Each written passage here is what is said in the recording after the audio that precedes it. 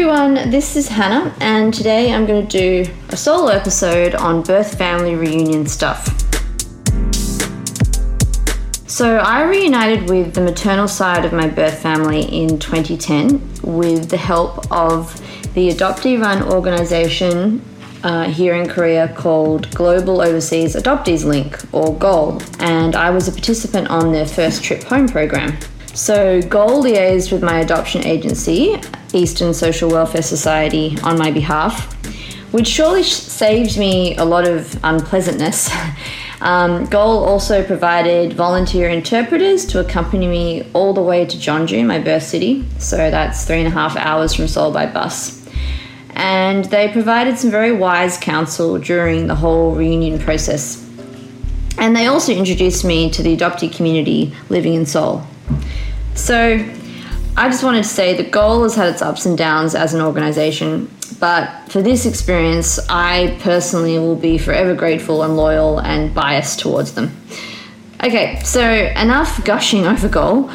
Ryan and I wanted to talk about birth family search and reunion in a slightly different format rather than just talking through our stories chronologically. So hence these kind of BuzzFeed-esque lists. So today I'm going to go through my list of 10 things I didn't know about birth family reunion. And to be honest, I didn't know shit about birth family reunion before my reunion, so this could have been like 1 million things I didn't know.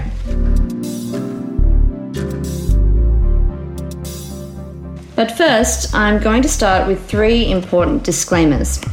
Number 1 is that I'm very aware of being privileged to have reunited at all. I have close adoptee friends who have been searching for years without finding any leads, friends who have searched only to discover that their parents have since deceased, friends who have found their parents but their parents have declined any further contact. I also have friends who have met some members of their birth family, but they've been barred from meeting all of their relatives, such as siblings. And I had that experience with my father's side of the family. So basically, I'm extremely privileged to have been very welcomed by all the members of my mother's side from the beginning of our reunion. So number 2 is a quick disclaimer about terminology. As you probably know, there are different words used in the adoption community for birth family, birth mother, natural mother, biological mother, first mother, etc. And I know that some terms like birth mother are considered reductionist and insulting by mothers. Still, I tend to use it on this podcast because it's the most common language within the Korean adoptee community. In my personal life, I generally prefer to use Korean mother or K-mum, K-fam. And actually, I'll probably just switch between terms a bit on this podcast and confuse everyone. But anyway, I'll try my best to be clear. The third disclaimer is that I'm sorry if this list seems a little bleak. That is not the intention. The intention here is to get real about reunion, to raise awareness about possible outcomes, and to be really open about my experiences in the hope that other adoptees don't feel weird about their experiences or, God forbid, ungrateful for having mixed feelings about reunion. Because we already have so much that we're obligated to feel grateful for, right? So to be clear, I do feel very blessed to have reunited and to have ongoing relationships. And I absolutely feel that reunion was worthwhile and rewarding and joyous at times. But as with everything else, I'm interested in talking about the whole story.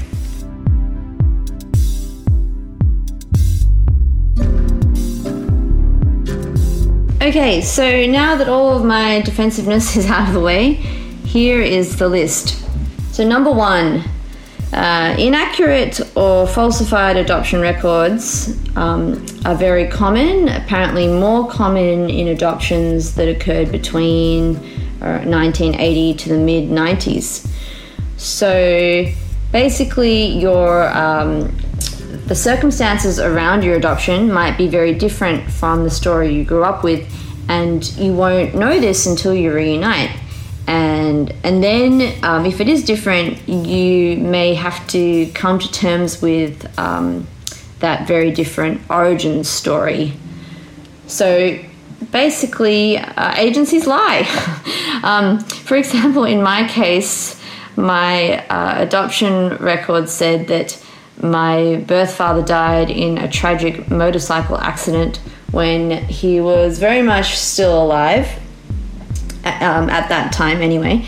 And my birth family said that they were surprised to see that written in my file, and because we had that initial reunion in the Eastern office, which is quite typical. So they said that they just weren't sure where that story came from. And another really common falsified story is like, your parents divorced. When you reunite, like, you may find that your whole family is still together. Okay, number 2, you may not recognize your resemblance with your birth parent at first. So I expected to meet my birth mother for the first time and just kind of like instantly recognize my own features. Like, I thought it might be, I had romanticized it, that I thought I would like walk in there and feel like I was looking into a mirror, like an older version of myself or something. And so I remember being embraced by my grandmother and then by my mother in that little room at Eastern. And for all I knew, they could have been complete strangers.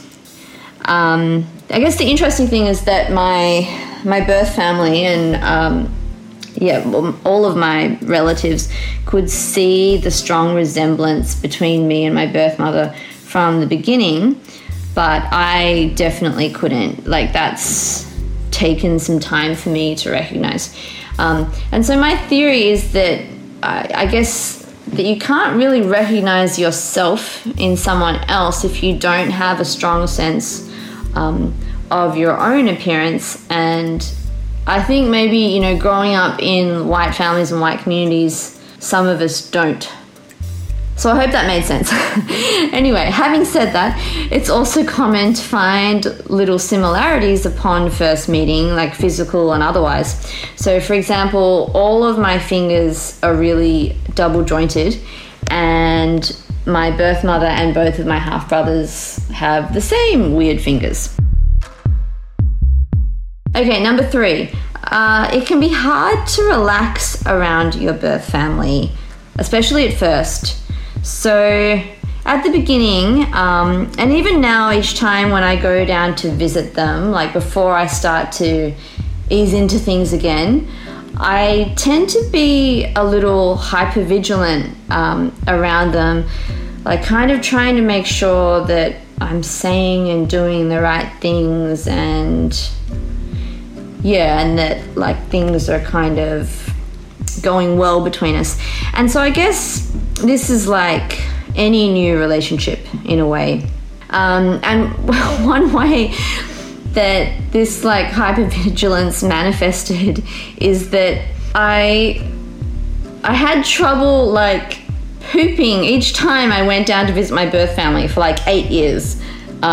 So sorry for talking about pooping on this podcast. Actually, I can't believe I'm doing this, but anyway, I think this might be kind of common thing, and so I just wanted to put it out there. Okay, number 4. Reunion can raise more questions than provide answers. So you might not get certain information that you expected to get when you reunite. Like, so for me, for example, I thought I would find out the exact time of my birth. So I can do my astrological birth chart accurately, god damn it. But I didn't because I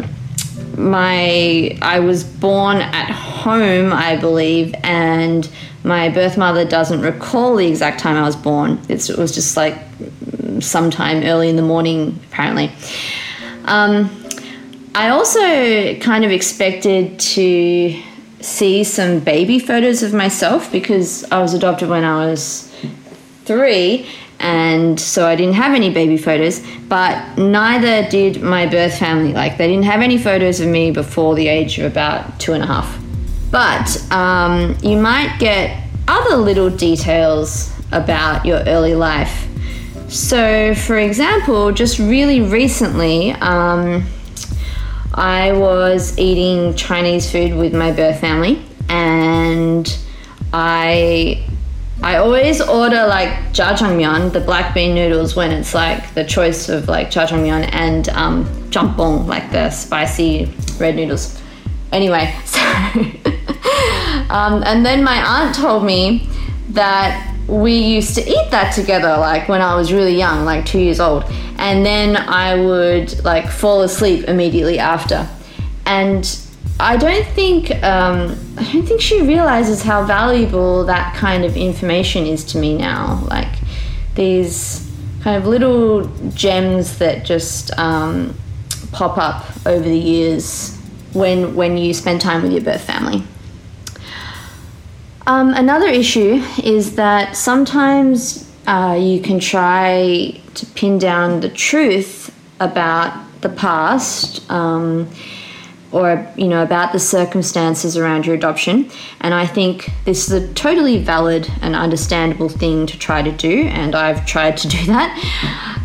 But then you realize that truth is subjective because different relatives in your birth family might remember things differently, and sometimes the story even changes each time it's recounted, much to your frustration. So anyway, so point 4 is just generally about questions and answers, and how it's just not that straightforward even though you reunite. Okay, number 5. So related to point number 4, even if you reunite and you do get all of the answers that you were looking for, you might be left with some negative feelings around your adoption. So the whole experience of reunion may not make you feel better about your adoption in the way that you might have expected. So I know this point sounds like a bit of a downer, but I think there's sometimes an unspoken expectation that reunion will magically heal all our wounds or provide closure, if closure even exists. And I think that's a dangerous expectation. So I'm going to read a quote from the Donaldson Adoption Institute. It's a quote actually about open adoption, but I think it's relevant to reunion and contact with your birth family in general. So, quote, "Putting an end to secrecy in adoption does not erase the losses embedded in the experience. It does, however, empower participants by providing them with information and access so they can face and cope with facts instead of fantasies." End quote.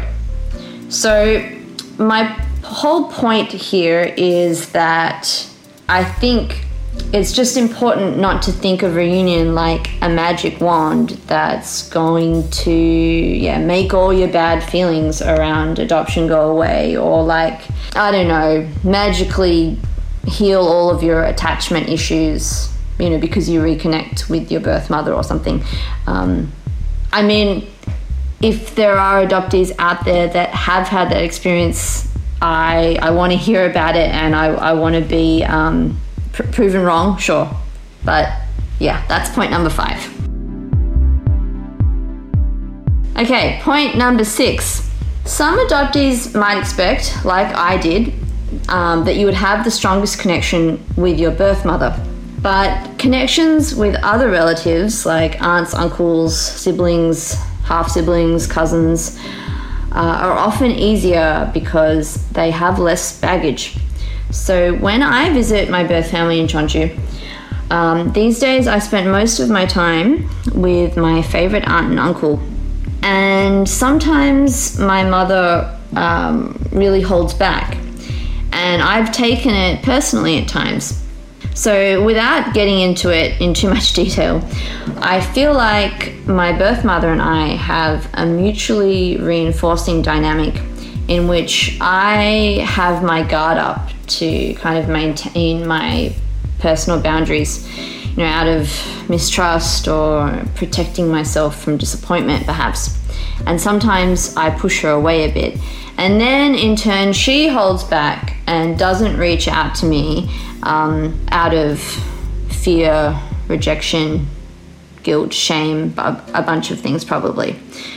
So while my relationship with my birth mother is kind of stunted, and I felt really disappointed about that at times, on the other hand, my connections with my aunts and uncles, and more recently with my 2 younger half-brothers, have been so rewarding. I have genuinely enjoyed spending time with them. I've felt so touched by their efforts towards me. I've felt acceptance and belonging. I feel that we both care about maintaining the relationship. And I even feel that they've tried to understand my perspective and experiences as an adoptee. And even if they weren't related to me, I think I would still like them and respect them as people. Okay, I'm going to go cry now.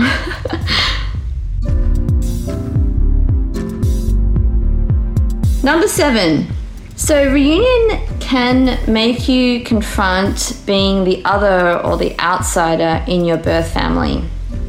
I think even the experience of just sitting amongst your relatives within this conversation that you can't fully understand, because of the language barrier. Reunion doesn't necessitate being included in everything, like family events, like weddings and funerals, because there's still a lot of shame and stigma around adoption in Korea. So now I'm going to share a personal experience here, and I've decided that it's okay for me to share this because I have a white name that's completely different from my birth family, and my relatives are completely de-identified. So last year, my Korean brother got married, and this brother also spent some time living in Australia earlier. And for months it was kind of assumed that I would go to the wedding, and my aunt and uncle were saying things to me like, oh, you have to be there because you're part of the family, and I was really touched by that.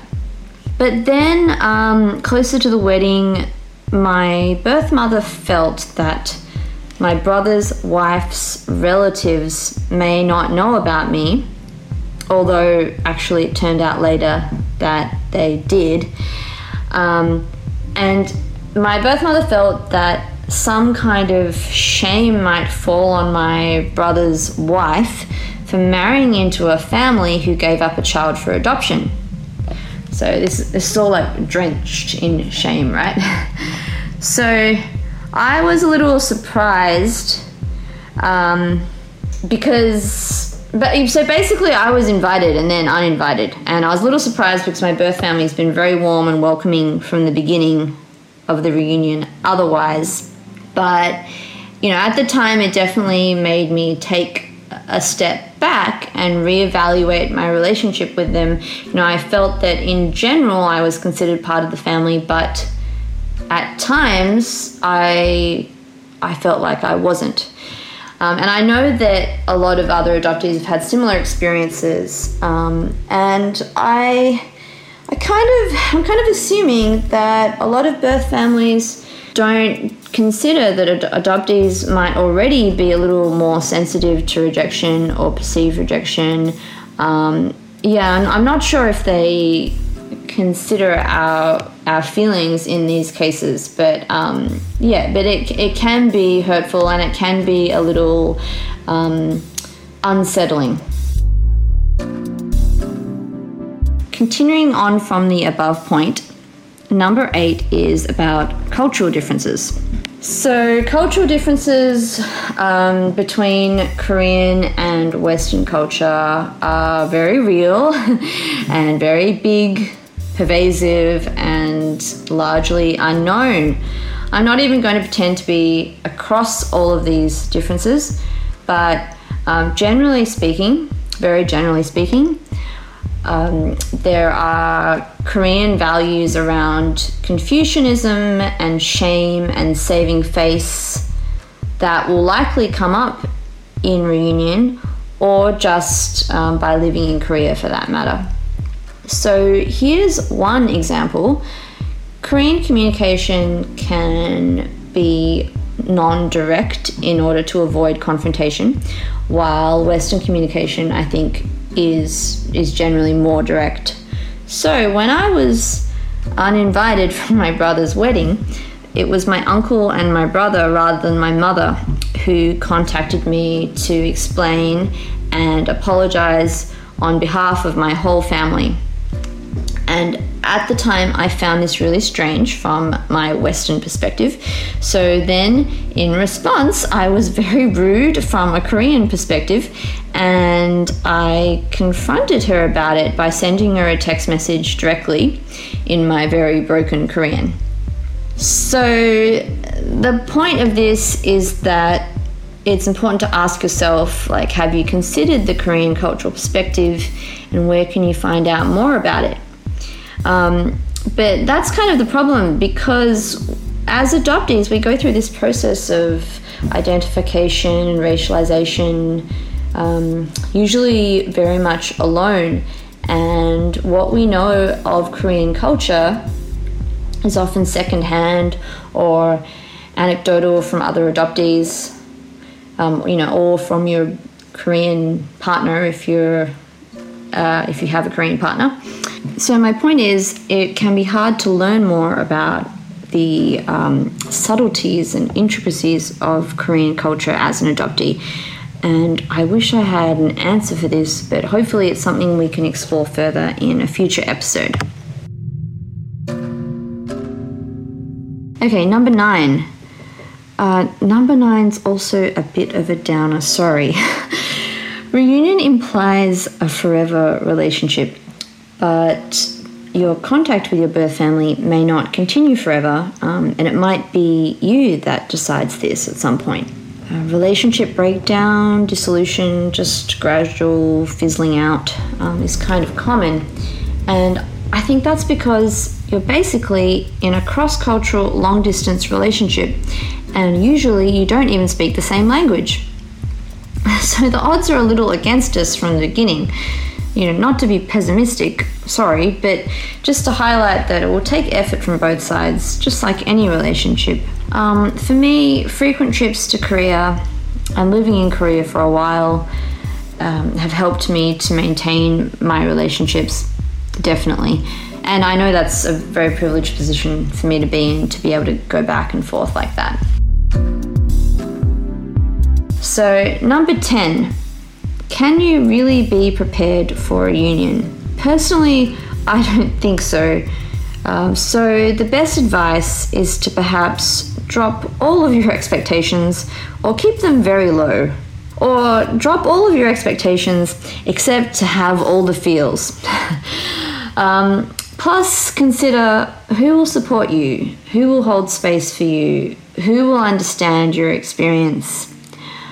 And my answer is that in a lot of cases, it was my already reunited adoptee friends who provided that support for me. That's a wrap on my list. I hope you found it helpful, or at least interesting. I think reunion is really hard to navigate, and as the oldest community of international adoptees, we're kind of like the blind leading the blind here sometimes. So I think it's really important for us to talk about this stuff. Okay, let's welcome back Ryan. Hey Hannah, thanks so much for sharing your 10 things. Subtitle, Getting Real About Reunion. Yeah. I liked that. I might just ask you a few questions. Okay. So you mentioned how you expected to feel a strong resemblance when you first met your Korean family. Yeah, just to recognize my own appearance or something. Just to see my own features reflected back, yeah. Yeah, I also hold that expectation. But I was wondering what it was like for you to hear your birth family and relatives say that they could see a strong resemblance when you couldn't. I don't know. It was weird. I was like, okay. But I mean, they're all saying it. So it's like, okay, I accept that. I think even then it occurred to me that I may not know my own face that well. Mm-hmm. I really think, like, you know, even sometimes now, I'm like 34, like, freaking years old, and sometimes I'll catch my reflection in a mirror or like a glass door or something. You know, sometimes from looking like, oh, who's that? And, like, you just, I don't know if like regular, like, non-adopted white people have the same thing, but you catch a glimpse of yourself and you're like, who's that Asian woman? Oh, it's me. You know? Yeah, and so you're saying that it's not simply a racial thing. I'm saying I think it's a racial thing and an adopted thing. I think it's a transracial adoption thing. Were there particularly like features or something that your Korean family and relatives were kind of emphasizing that resembled them? Well, they were particularly saying that I looked exactly like my birth mother.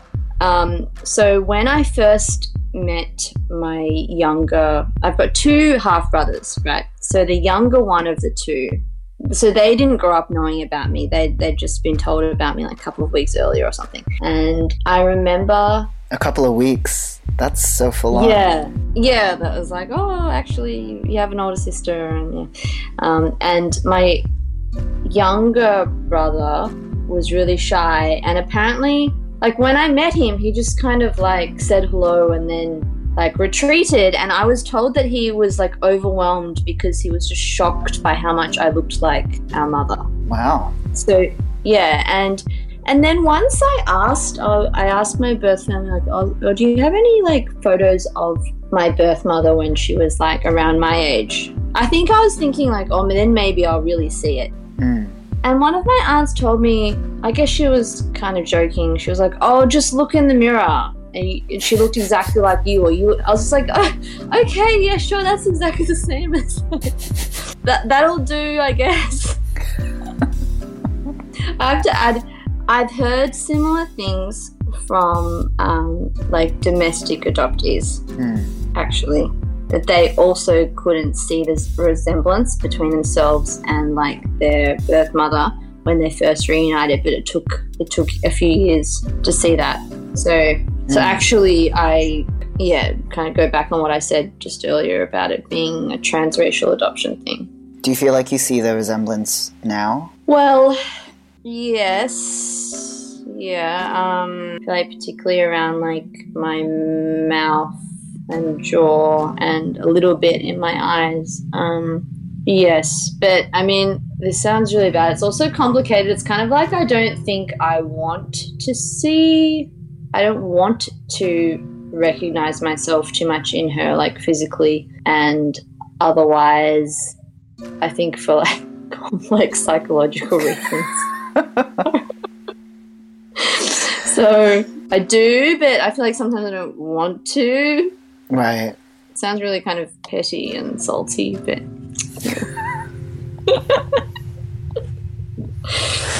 One of the other questions I had was, because correct me if I'm wrong, but I don't think you really talk about that moment walking into Eastern Social Welfare Society when you actually were there for Goal. Yeah. The first trip home.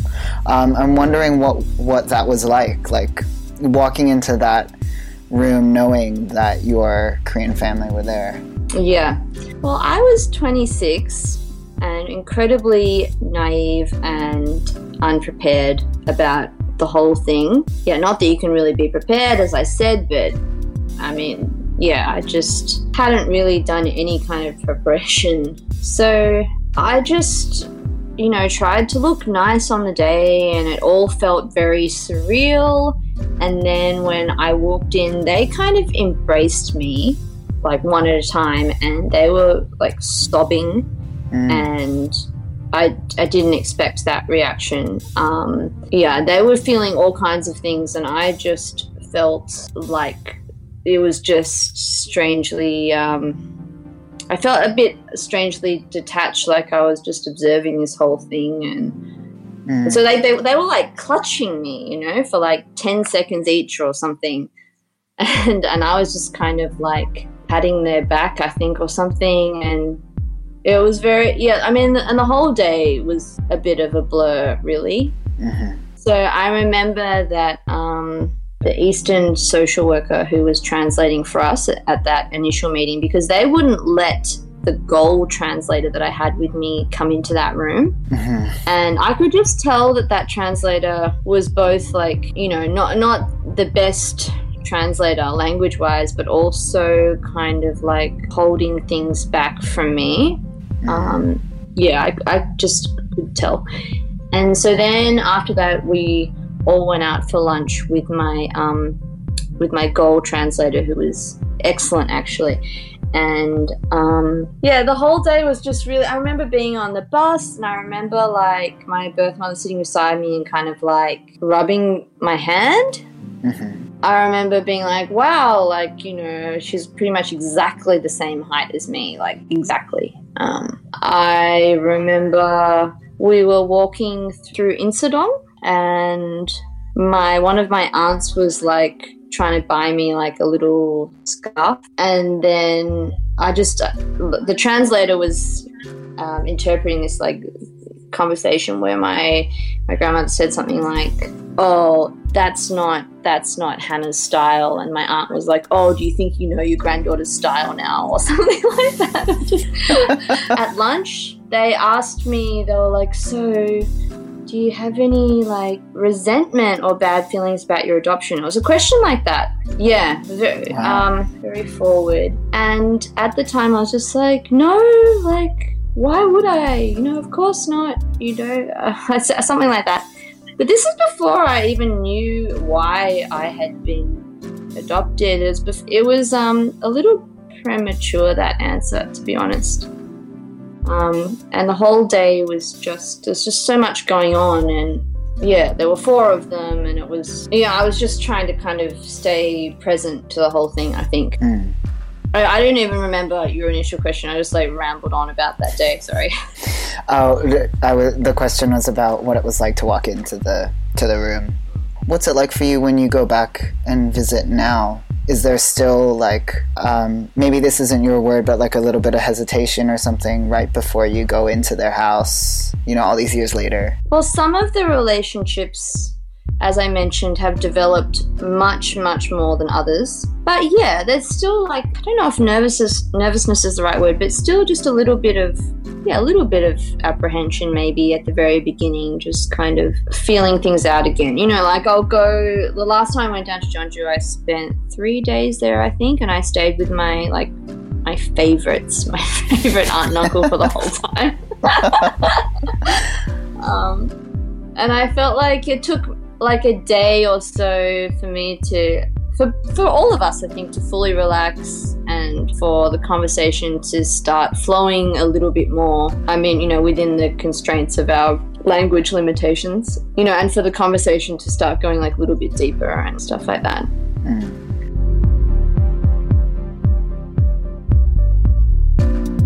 One of your points is that there's some answers that you may never find. If you don't mind sharing, what are some of the questions you still want answers to?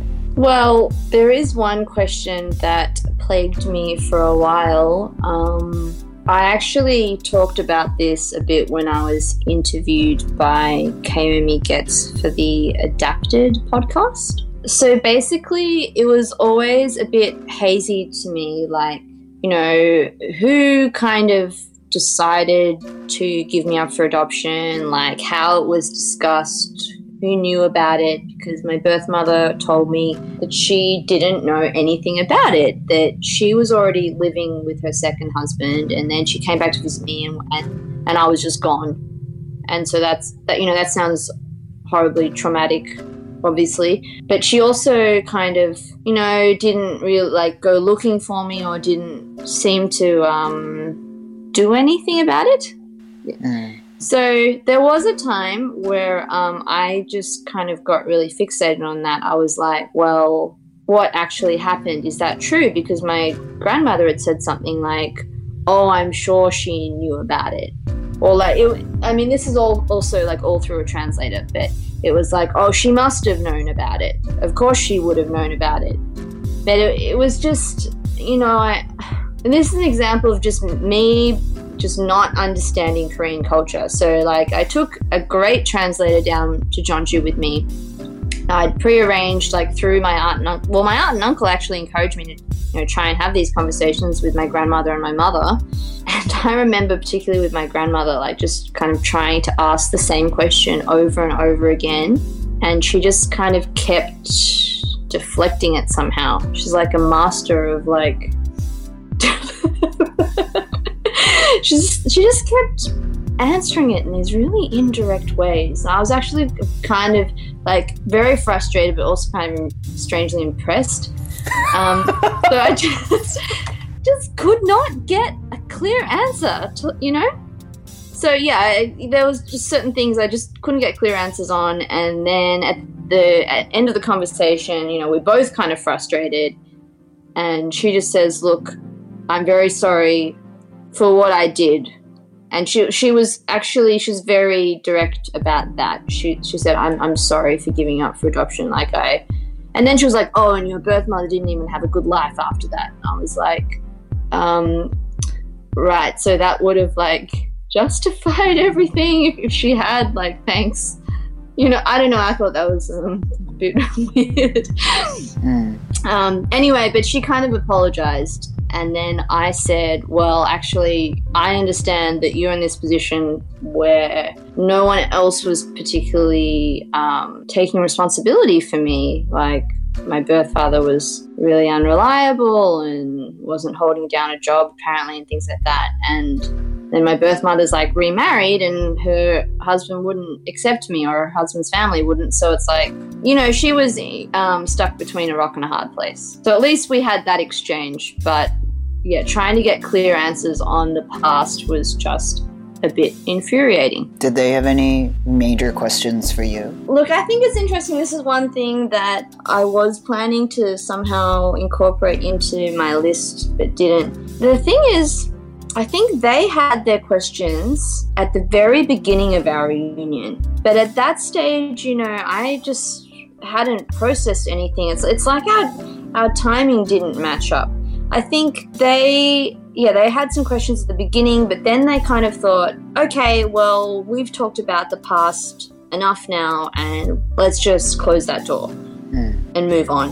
And I feel like in some ways I missed the opportunity to really ask all the questions that I had. It's so lovely to hear about your wonderful and rewarding relationships with your half-brothers and your favorites, aunt and uncles. I'm wondering how reuniting with your birth family and having all of those fantastic relationships, how has that changed your relationship to Korea, if at all? Well, they are definitely separate relationships. I get a lot out of just coming to Korea, spending time in Seoul, completely separate from spending time with my birth family.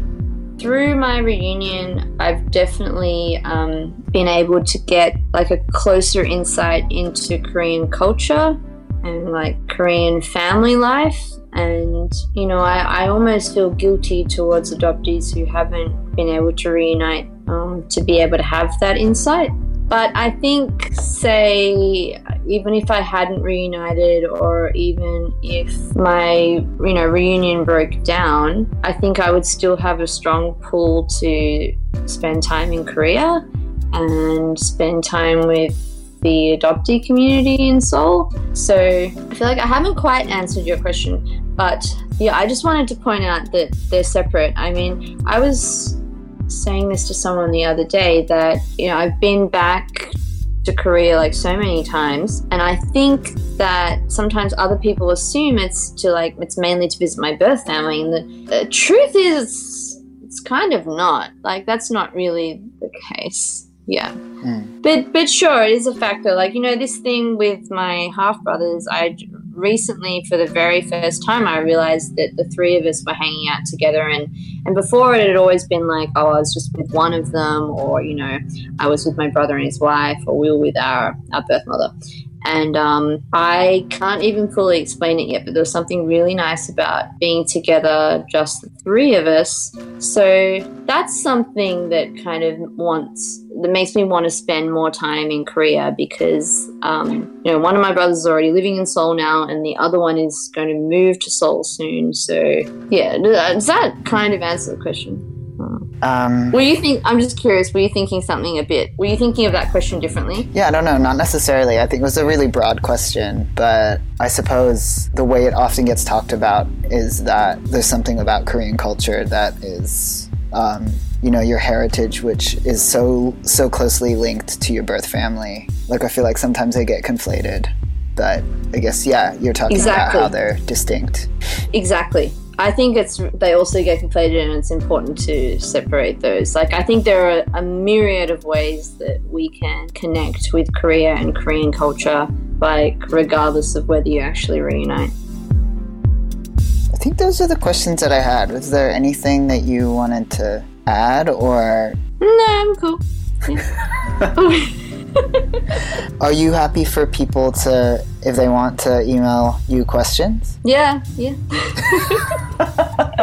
Like, about my own. Yeah, I'm happy to talk to anyone about reunion anytime. I feel like we have to, connect with each other and help each other with this stuff. So if any of you have any questions for Hannah, please email us at adoptedfeels@gmail.com. Or if you disagree with any of my 10 points, or you just want to be like, why are you being so pessimistic about reunion? I'm just at the beginning of my reunion. Like, thanks a lot. Yeah, anything you want to say, just contact us. Follow us on Instagram and Facebook at Adopted Feels Podcast, or on Twitter at Adopted Feels. If you like what you hear, please rate us on iTunes and/or support us through our Patreon.